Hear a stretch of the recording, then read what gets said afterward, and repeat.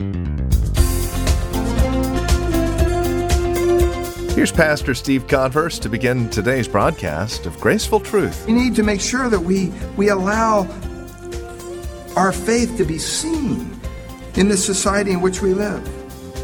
I mean, I know things aren't going to get better. I'm not saying, we just come together and sing Kumbaya and everything's going to work out. I know that. But you know what? That's kind of like saying, well, you know what? God's already chosen everybody's going to be saved, so why even witness or pray for anybody?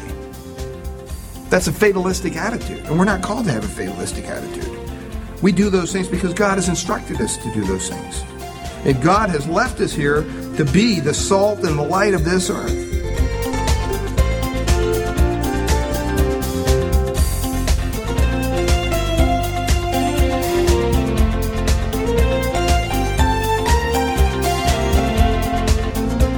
From Grace Bible Church here in Redwood City, this is Graceful Truth with Pastor Steve Converse. Welcome to the program.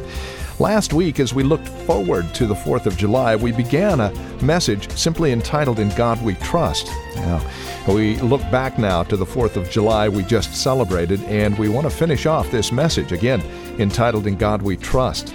Sadly, this great foundation of our country is relegated to our money alone these days. How we need a refreshing understanding of this main truth that our country was founded on and that you and I as Christians still live upon. Join us for an encouraging look at this amazing truth in God we trust. Here's Pastor Steve Converse with today's broadcast of Graceful Truth. So we should season it, we should preserve it, and then thirdly, we should enlighten it. Verse 14 says that you are the light of the world.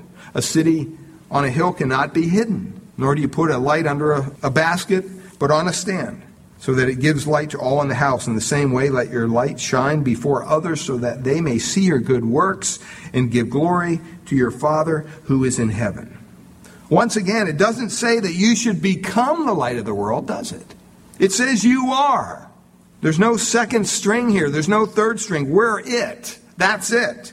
And if we're not going to do our job, then there's going to be some darkness around us. So many times we complain in the society in which we live and all the debauchery and all the sin and all the filthiness that's going on all over the place. And yet how many times have we taken time to really pray and to ask God to move and to work? See, for better or worse, God intended that we are to be the people who light the way in an otherwise dark society. He left us here for that purpose. And just like the salt analogy, people of faith over the years haven't done all too well. Either we are all dark or we are so bright it's blinding. I mean, stop and think about this. What is the purpose of light? Is the purpose of light to blind someone or show them the way? See, sometimes as Christians we become so assertive, we become so belligerent that instead of showing the way, we blind people.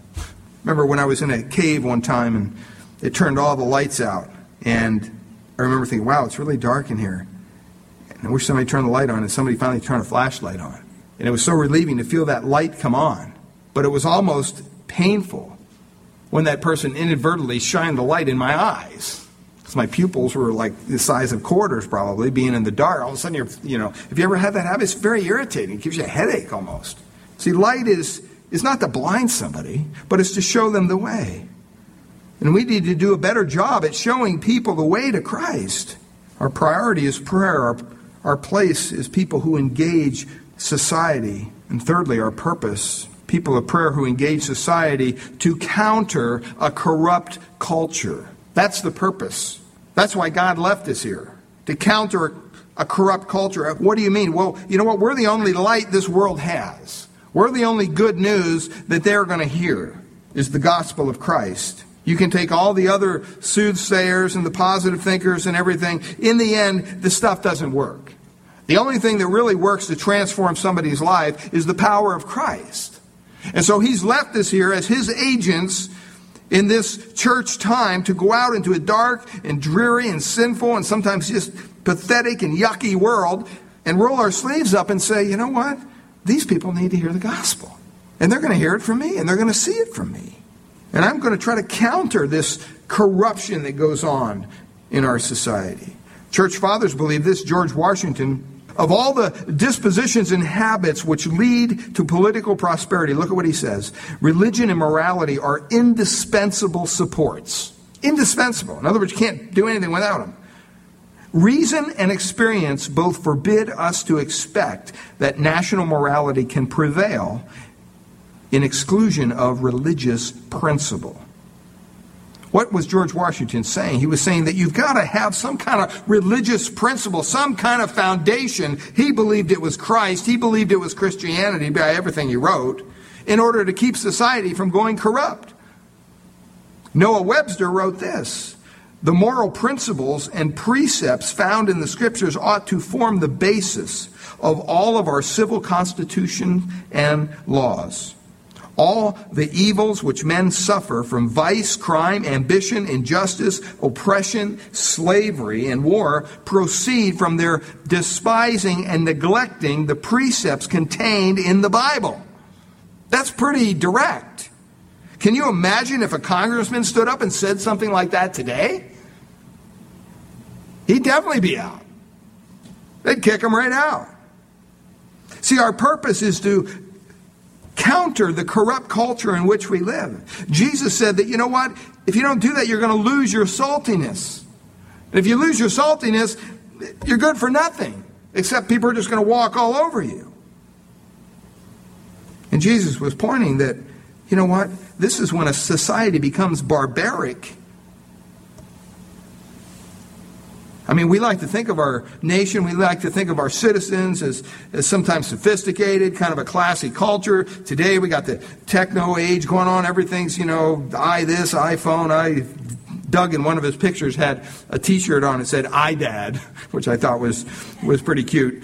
And then they got a little one for the little baby, and I'll just say it said, I poop, which I thought was real cute. We'll edit that out of the thing. But anyway,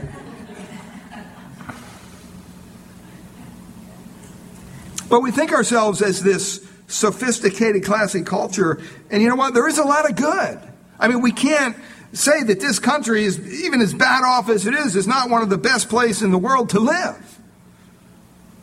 But beneath the surface, under the veneer of our image, there's a rottenness that wasn't there 40, 50 years ago.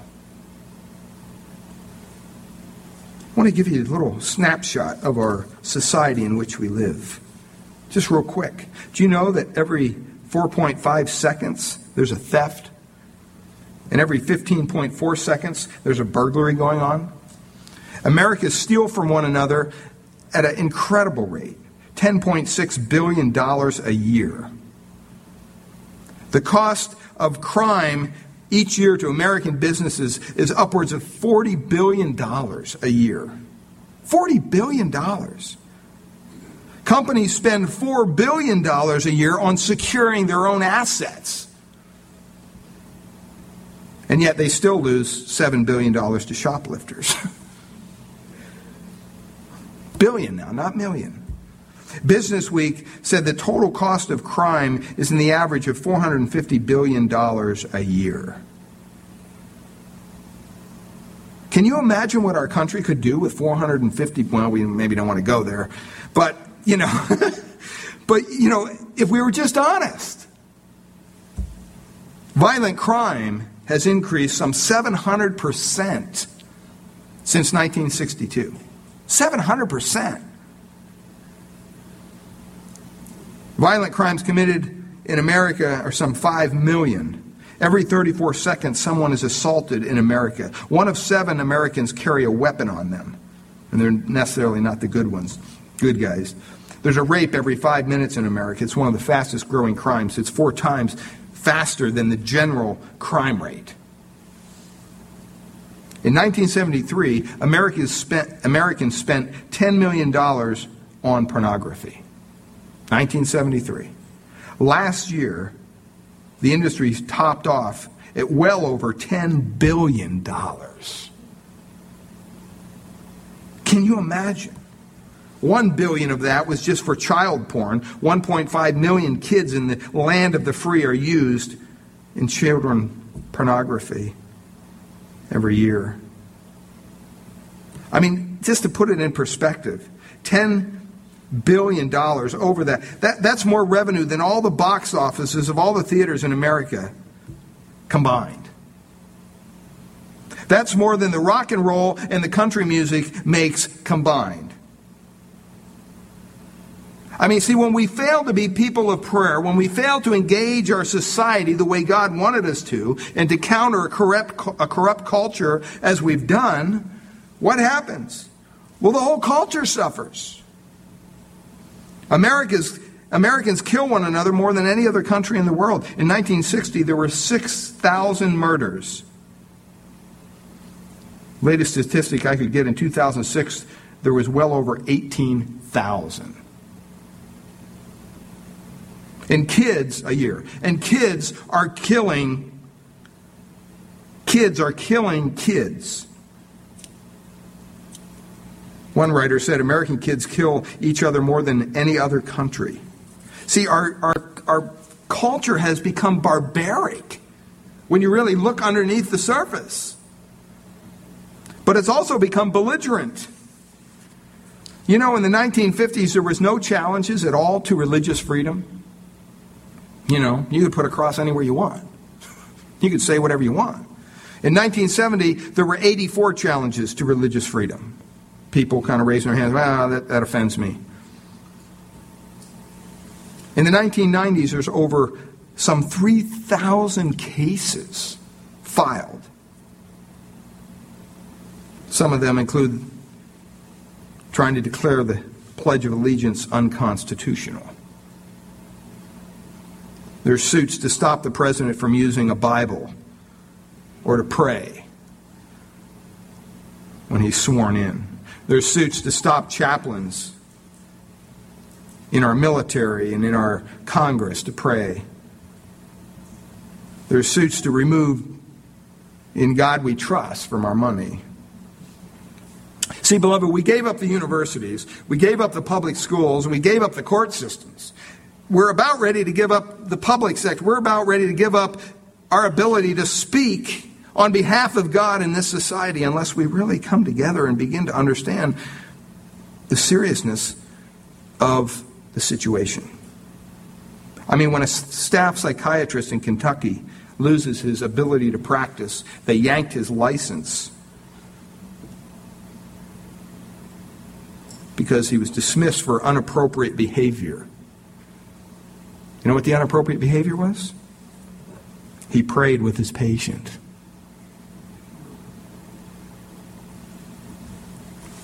And they fired him, and here's what they said, quote, that his beliefs were, here's what they said, detrimental to the patient's safety and hospital population. Not only do we live in a barbaric, belligerent society, but we live in a blind society. We live in a day and age when people are blinded to the obvious. I mean, you see it on every case, every corner. I mean, when a 13-year-old is forbidden from taking an aspirin at school or getting her ears pierced without her parents' permission, they can't do that, but they can go have an abortion and never tell mom or dad. There's something wrong. There's something wrong when U.S. officials stand before the UN Assembly and argue that there are not two genders, male and female, but there are 5, male, female, homosexual male, homosexual female, and transgender. We live in a blind society when we have an organization, the National Endowment for the Arts, that produces stuff that's so bad no one else will pay for it. And when conservative lawmakers want people to see what our tax dollars are paying for as far as this crude artwork, and they wanted to display it in the rotunda for everybody to see, there was a big hoopla and a big case handed down, and they said, oh no, you could not even display this stuff publicly because it's so offensive. And that our tax dollars are going to pay for it. Go figure. We live in a blind society when government removes all funding for abstinence-based programs in our public schools. Even though the studies show that abstinence-based programs are the best at dealing with teenage pregnancy.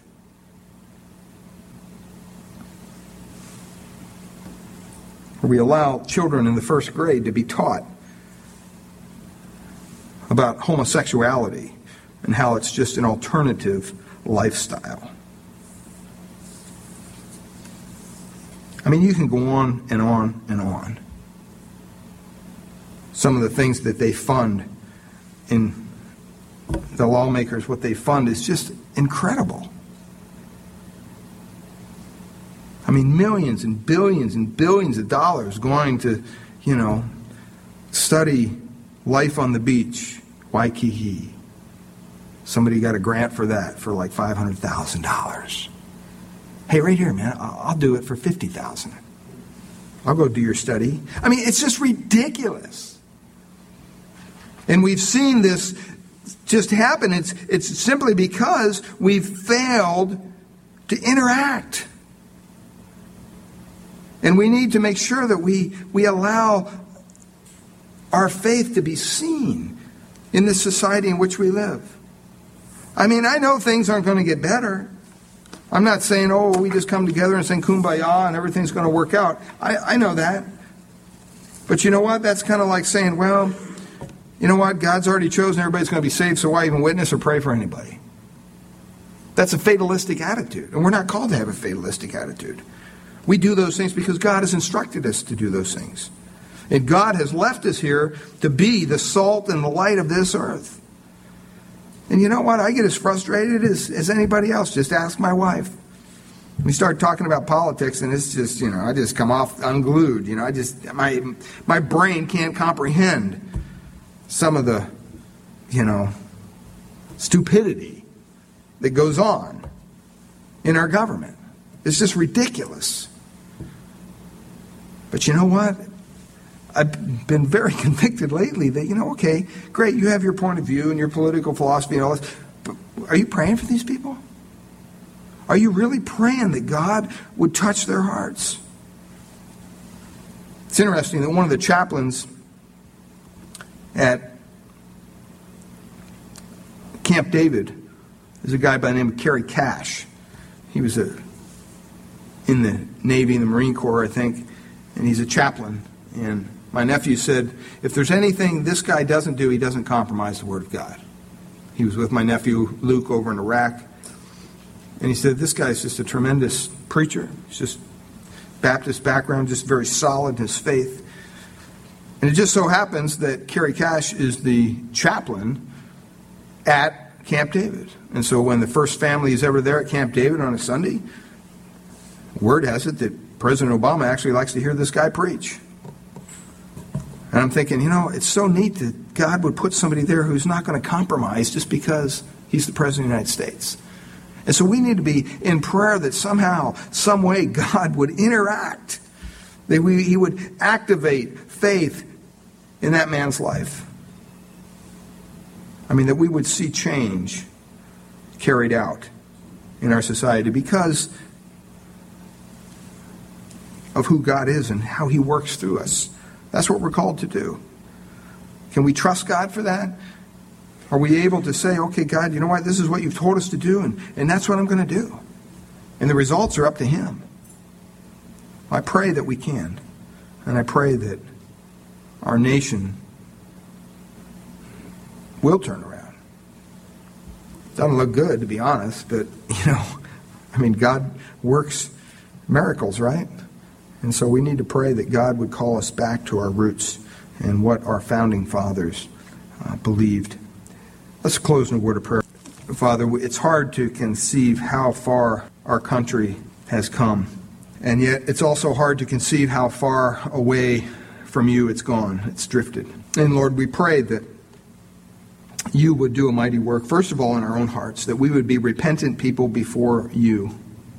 That as your children, that we would realize that it's our role, it's part of our duty to be the salt and the light here in this world in which we live. And Father, this is a great country, no doubt about it. And yet, there's so much injustice, there's so much sin, there's so much things that dishonor you.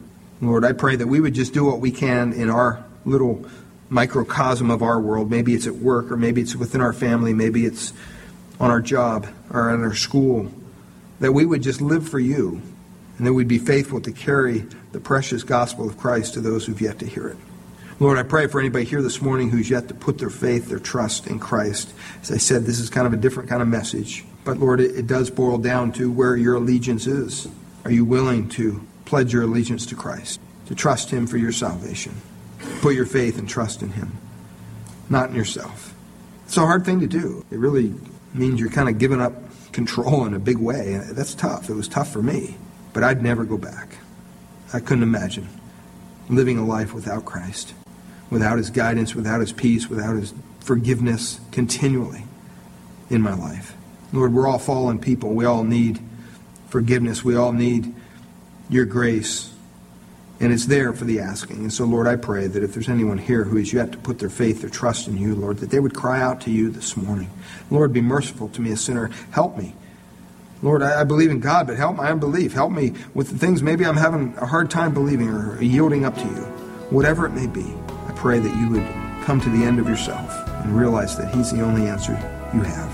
You cry out to Him, and He would save you. He'll do that. And Father, we thank you and we praise you in Jesus' precious name. Amen.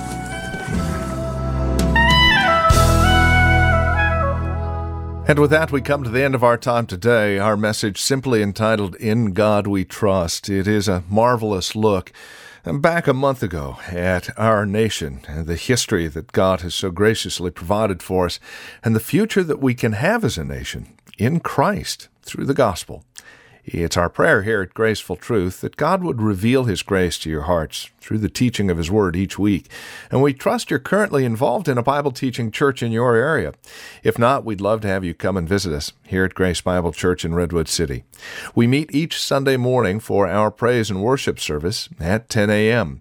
We offer nursery care and Sunday school classes for our children up to grade 5. And if you would like to encourage us here at the Graceful Truth program, we would love to hear from you. We can provide you with directions to the church, information about us. It's all at our website, which you'll find at gracefultruth.org, or simply call us 650-366-9923. Again, you're welcome to reach us at 650-366-9923, or visit us online at gracefultruth.org. If you'd like to review today's broadcast, do mention today's date when you contact us, and we'll get a copy to you right away. Again, you can reach us at 650-366-9923 or gracefultruth.org. If you're writing to us, our address is 2225 Euclid. We're here in Redwood City. The zip code is 94061. Well, as we close out our time together today, we return the microphone once again to our teacher and pastor, Steve Converse. We have a great conference coming up, and here to tell us all about it, again, is Pastor Steve. Steve? Thanks, Andy. I'd just like to share some exciting information with the ladies in our listening audience. Ladies, we have a real blessing for you coming up on Saturday, October 2nd, here at Grace Bible Church in Redwood City. We'll be hosting women's speaker and author Cynthia Heald for our Fall Women's Conference. Cynthia uses her speaking engagements, Bible studies, and books to encourage women around the world to deepen their relationship with God. I'm sure you're familiar with her popular Becoming a Woman of Bible study series, which include the best-selling Becoming a Woman of Excellence and Becoming a Woman of Freedom. Well, Cynthia has recently also written a brand new book for this series, Becoming a Woman of Simplicity. And that's going to be the focus of our conference on Saturday, October 2nd, here at Grace Bible Church in Redwood City. Ladies, you know firsthand how hectic the world can be today and the demands that are placed upon you. And we'd like to give you the opportunity to break away from your routine for just one Saturday morning and come together for some great fellowship and teaching based on God's Word. Won't you plan on being here Saturday, October 2nd from 9 a.m. to 1 p.m. for a wonderful time of fellowship and teaching from Cynthia on Becoming a Woman of Simplicity? I'm sure you'll enjoy the time together and walk away with a renewed sense of purpose and commitment to Christ. All the registration information can be found on our church website at www.gracebibleonline.org. Once again, that's gracebibleonline.org. There's a registration form available, so you can simply download it, print it out, fill it out, and mail it to the address indicated. Or you can simply give us a call here at Grace Bible Church, Redwood City, 650-366-9923. Once again, the number is 650-366-9923. We hope to see you in October. We once again want to thank you for listening to the Graceful Truth radio program each weekend. And it would be a wonderful encouragement to us to hear from you about how this program has been a blessing to your hearts. Thank you, Steve. Again, that phone number is 650-366-9923, and our website is gracefultruth.org. Whether you write or call, our desire is to know that you are growing in grace through the preaching and teaching of God's Word. And we thank you for spending time with us here today on the broadcast, and look forward to seeing you again next week at this same time for another broadcast of Graceful Truth, presented by Grace Bible Church in Redwood City.